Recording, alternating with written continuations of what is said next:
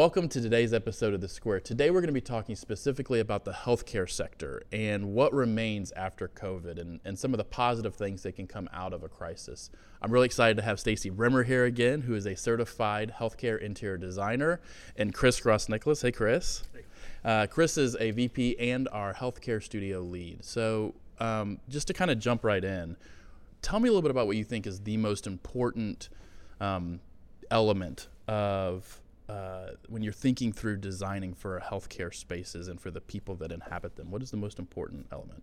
I think for us, it's unique to healthcare, is that a lot of us got into this industry and this business because we care about people along with interior design and architecture. So it's kind of that balance of, when we talk about our projects, we're not only talking about the physical space, we're also talking about the care journey. We're talking about from the perspective of the care provider and the patients as well. Yeah, because you have a lot going on in one space. You have obviously the humans that have a close tie to human-centric design, right? But you also have the care providers and the staff and the doctors, all of that.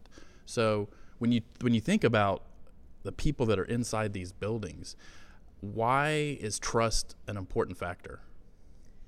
I think there's a lot of evidence that points out that people heal better in situations where their stress hormones are lowered and they're more accepting of what a doctor and the care team have to say to them. And so it's very important that you try and address stress factors outside of their physical condition before they ever make it into the exam room or into a situation where they're talking to the care provider.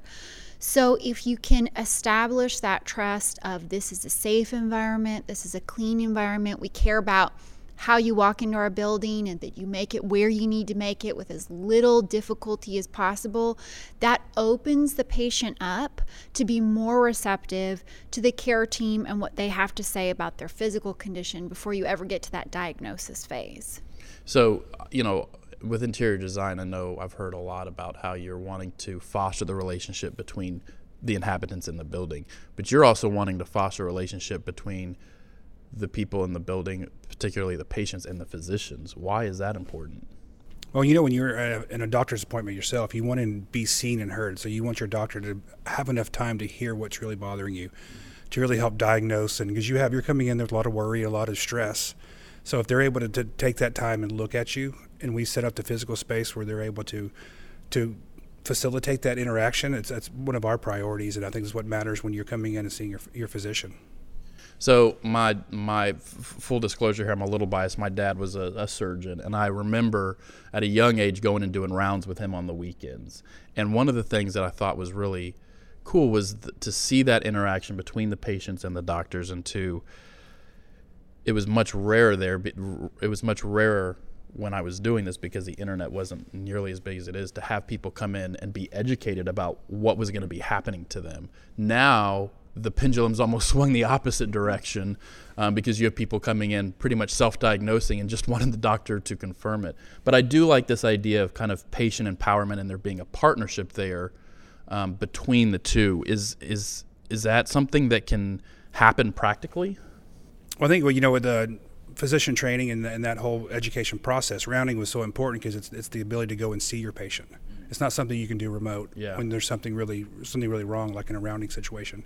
So that immediacy is what's important, and that connection is what's important. That's something we try to foster, because that's the key to that care journey and making sure patients are getting the quality care they need. And then, as you mentioned, patient empowerment, now we're able to find whatever we need to on the internet, what we think is our condition, but the expert is there to validate that. But I think as part of your care journey and your care process, the more informed you are, there's been studies and evidence that have shown that you stick to your protocols better. You stick with your medicine or whatever treatment that they're more likely to do what the doctor tells them to do. Exactly. There's some buy-in there, and there's that interaction. I think that you're right. That shifted in the past, and it's also shifted in how you do healthcare design. Is that part of that patient experience and patient education leads to satisfaction. I got to imagine there's also, not to boil it down to numbers, but there's some loyalty to doctors when you have that relationship that you're comfortable with, right? Like just in terms of patient loyalty in a healthcare model, if you have that relationship and that confidence in the doctor, probably not just in their skills, but in being heard, that's really important. Definitely very important. And I think it's going to be something that even the farther into this whole COVID-19 experience that we get, the more exaggerated that need for connection between a physician and their patient is going to be. I totally agree. So how has COVID's having a ton of changes, but how do you seen it really had an impact, particularly in patient and physician relationships? Well, some of that is that interruption between that immediacy to see your physician. So during the crisis, you couldn't go to your doctors. They were still in that mitigation mode where they didn't know how to see well patients or people with chronic issues. At the same time, they're seeing COVID patients. So keeping those two flows separate were very important at the beginning. So you didn't have the ability to see your doctor. So you had to change and find virtual ways to see your physician, which is a big interruption and a big change for most people. If you look at virtual visits or virtual adoption, but prior to COVID, it was hovering on 8% for the nation. Wow. So it's something that's been in the works. It just hasn't been fully adopted. So as you led this question off with, when do we learn? When do adults learn? When do industries learn? It's at times of crisis where you have to find a way to make things work. And then people start investing their time and efforts into making that new way of doing things work. So healthcare systems put a lot of time and money into their virtual platforms because of this. Are you seeing a challenge with? I know people on both sides of this kind of spectrum where you've got people that want things to be the way they're used to because that kind of reaffirms the confidence and the trust of going to visit the doctor, whether it's COVID related or not. And then you've got people who want to see a bunch of change and see that their healthcare providers taking a bunch of protections, like getting their temperature taken outside the door and all these other things. And you're having to kind of cater to a broad range of comfort levels and what that comfort looks like for each person. How do you navigate that? I think honestly, I'm not sure that there's an easy solution for that. I think it puts caregivers, physician groups, hospitals in a very awkward position because you are right, they're having to cater to so many different needs, and something that satisfies and meets the needs of one group of people actually is an active turnoff for the other group of people. So I think this goes back to the idea that if someone is comfortable and confident going to their doctor, it's the same one they've seen for years, they have trust and faith that they've been cleaning their facility, that they're going to take care of them. I think you have more of those people that have those relationships returning back to doctors' offices. People who maybe had adopted more of that retail healthcare, I don't care where I go, I don't care who I see kind of perspective, they don't have that trust and confidence anymore, and they are less likely to return to a physical doctor's office setting because there's not that relationship built before the crisis happened.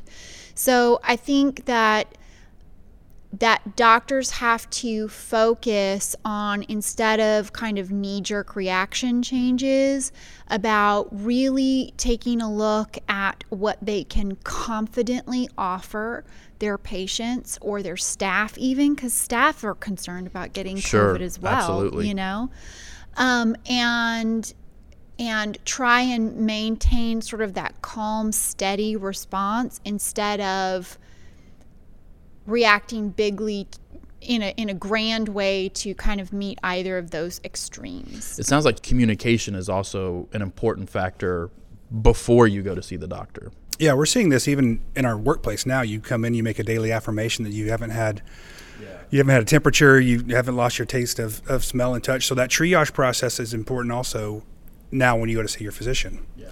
So that's something new, that there's another step in between you, that immediacy between you and your physician. You have to not only make your appointment, but there's this pre-screen. There's either, is there a biometric test that you go and you get before seeing your physician. So that's kind of that's a new thing that we're seeing, and it's probably something that won't go away. So that one step more of immediacy, doctors need to find a way to overcome that through communication. So it's spreading your message early and expectations that, hey, we're going to screen you. This is why we're doing. This is why it's important. We care about your well-being, and this is why we're doing that. It was interesting to me because of all the sectors that would be potentially affected by like having a barrier like a mask, I actually assumed kind of healthcare would have the least amount of effect on healthcare because so many people already wear masks. until I started to think about that communication and that idea of being heard. Because usually if you're sitting in a doctor's office and you're in an exam room, you're not necessarily wearing a mask in a normal setting for that. So has that become a barrier for communication? Yeah, to some extent, I think we're learning how to read people's eyes, but I think there's just another thing between you and your caregiver. So, anytime you have that extra barrier, there's a little bit of loss of that continuity, of that trust. But I think we're overcoming it, and as we learn to deal with this more and this becomes more normal for us, that may be a part of that may be a part of it going further.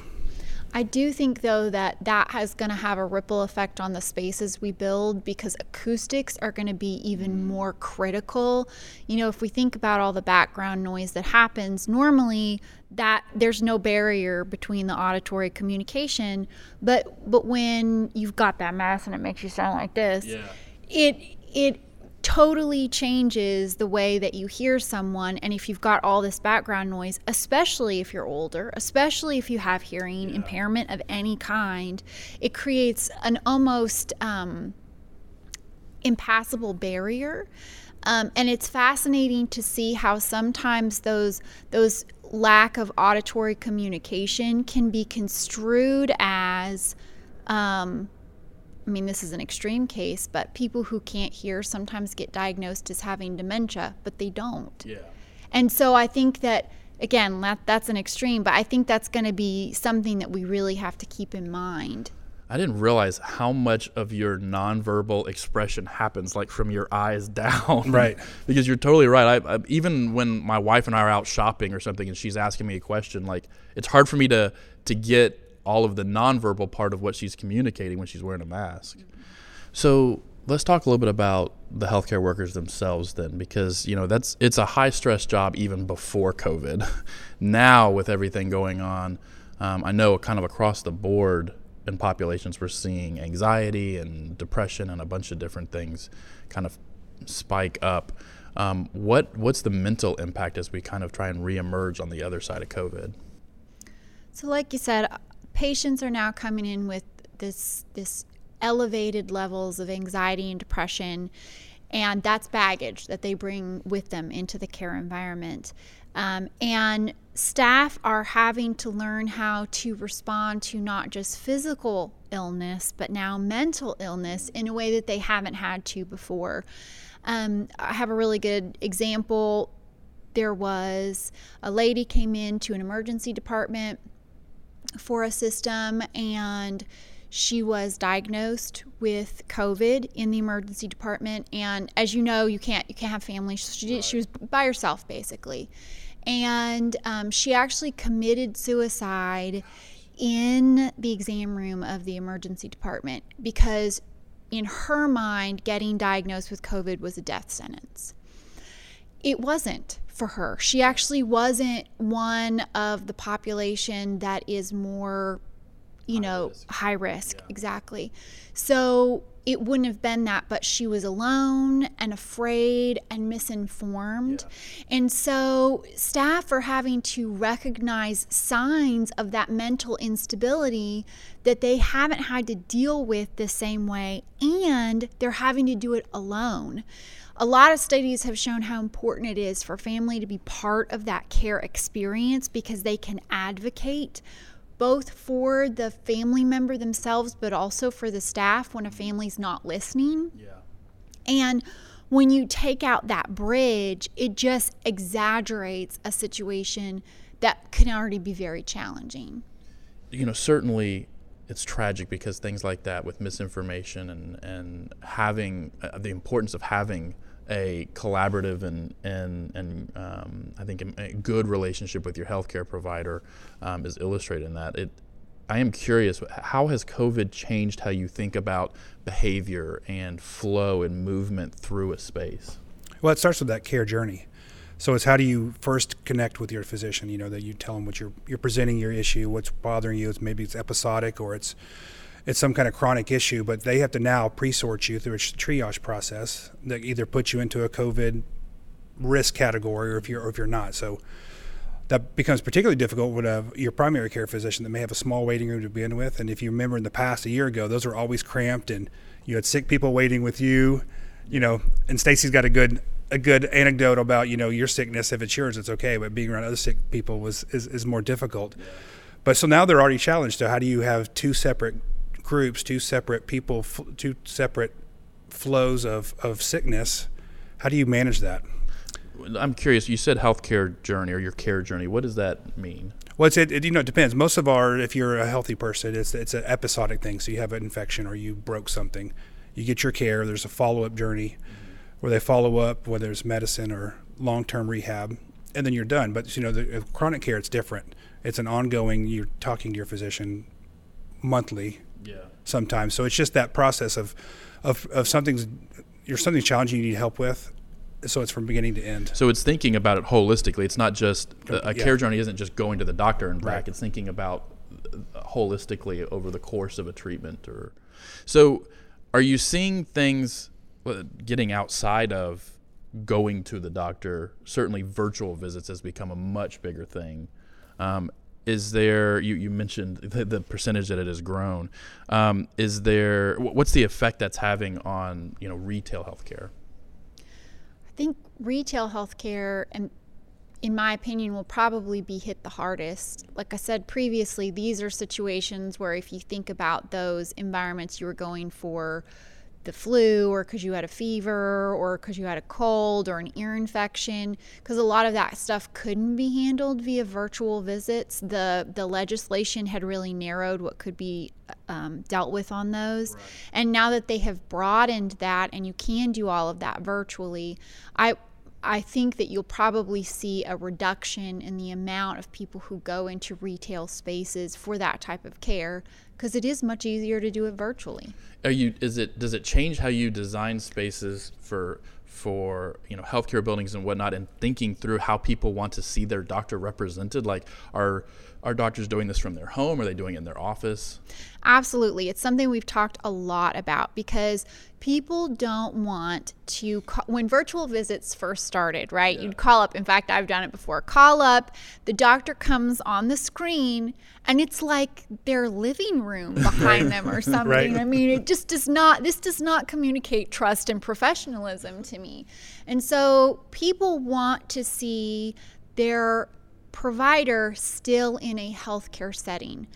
Not a messy office. I don't want to see your junk everywhere. I want it to look clean and efficient and like you know what you're doing.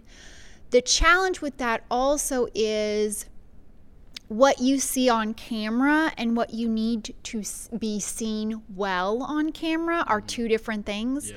So we have a lot of providers that are like, oh, well, we're just going to put them in an exam room. Well, to really do a very good virtual visit, you need a good mic situation. Yeah, you need a lighting, stationary webcam. Yeah. Exactly. You need all of those trappings that you won't see on a screen.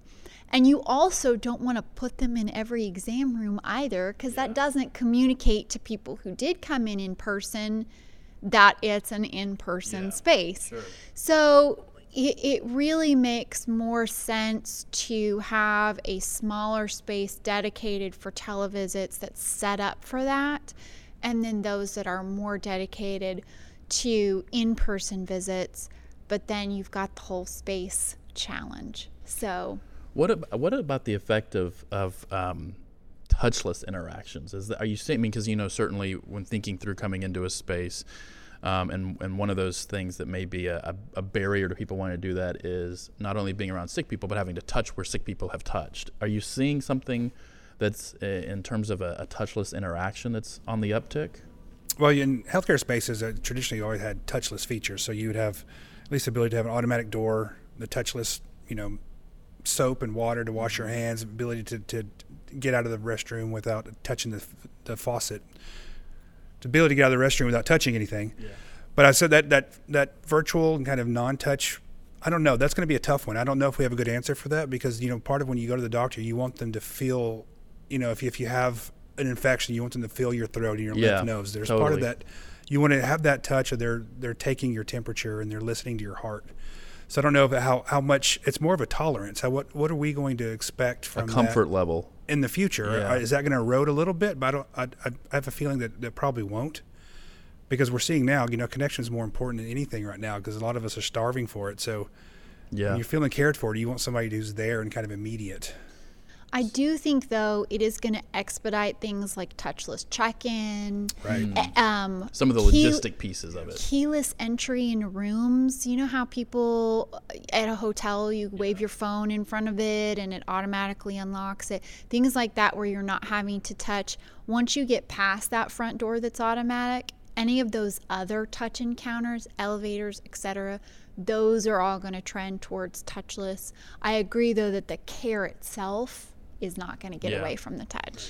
So in kind of wrapping up and thinking about care, it seems like there's also, apart from acute treatment, there's this kind of heightened awareness of the wellness of the patient. And so, certainly wearing a mask, you've seen many of the slogans that doesn't protect just me, it protects you too. And so there's this idea of thinking about other people and wellness. How is that trend manifesting? Well, that's the most interesting part of this, and what kicked off at least the thought discussion for us between me and Stacy is that more than ever, you're really aware how your relation to other people.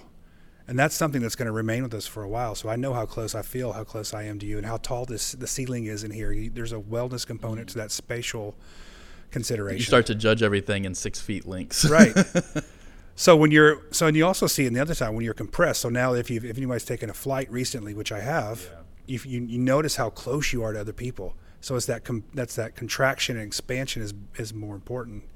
So as we design healthcare spaces in the future, we need to take care of that. We need to pay a particular attention to how we do that. Yeah. So I think the other thing that you have to think about when you're talking about being more aware of your space is also being aware of the services that you're interacting with inside of a healthcare environment. We have seen for so long a trend towards more of this hospitality feel, the coffee bar. I mean, we have even been ones that promoted this whole idea, but now that we're having to be aware of what that person touched, kind of going back to my sickness, your sickness, two different things. Understanding that those are not in demand right now, but there's a good chance they could be in the future still, because as humans, when we get out of these crisis modes, we do seek more creature comforts in our spaces. And that means that cup of coffee again, So I think that we have to be thinking about really flexible spaces that can be maybe a specialized waiting for a specific type of condition today, and then it's a training room for conferencing later, or it's a coffee bar now, and just this idea of more of a modular solution that's quick up and quick down again, depending on what's happening. Last question. What is it that you are excited about? What is it something that you're looking forward to in the industry over the next several weeks, months? Well, some of this is what's going to come out of the COVID, what we learn from this. Mm-hmm. I think there's a lot of opportunity for us to learn about what matters for patients, what matters for physicians and caregivers. And then this crisis has pushed some of those issues to the forefront. We've been talking about wellness. We've been talking about the patient journey. We're talking about really an integrated care model, which includes an in-person visit, virtual visit. So these are trends we've been talking about for years, but there hasn't been a motivation to make it happen. So I'm excited to see how we really incorporate some of those ideas. Stacy? I am excited because I think in some ways this whole situation has been a call to arms for the entire healthcare sector. Yeah.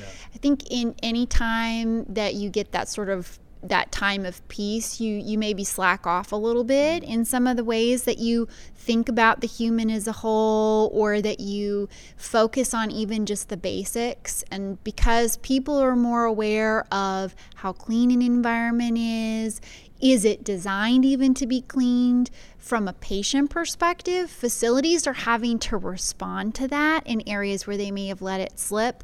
And I think it's making us better caregivers in general. I'm super excited to see that idea of patient empowerment, partnering with their care providers and being able to, in the same way we're kind of doing in education, being able to have the decision of doing the virtual or being in person and knowing when it's appropriate to do both. It's really exciting. Well, thank you guys so much for joining us for this conversation. Thank you for joining. If you want to learn more, I'll put some links to blogs that Chris and Stacy have written in the description below, and make sure you join us next time.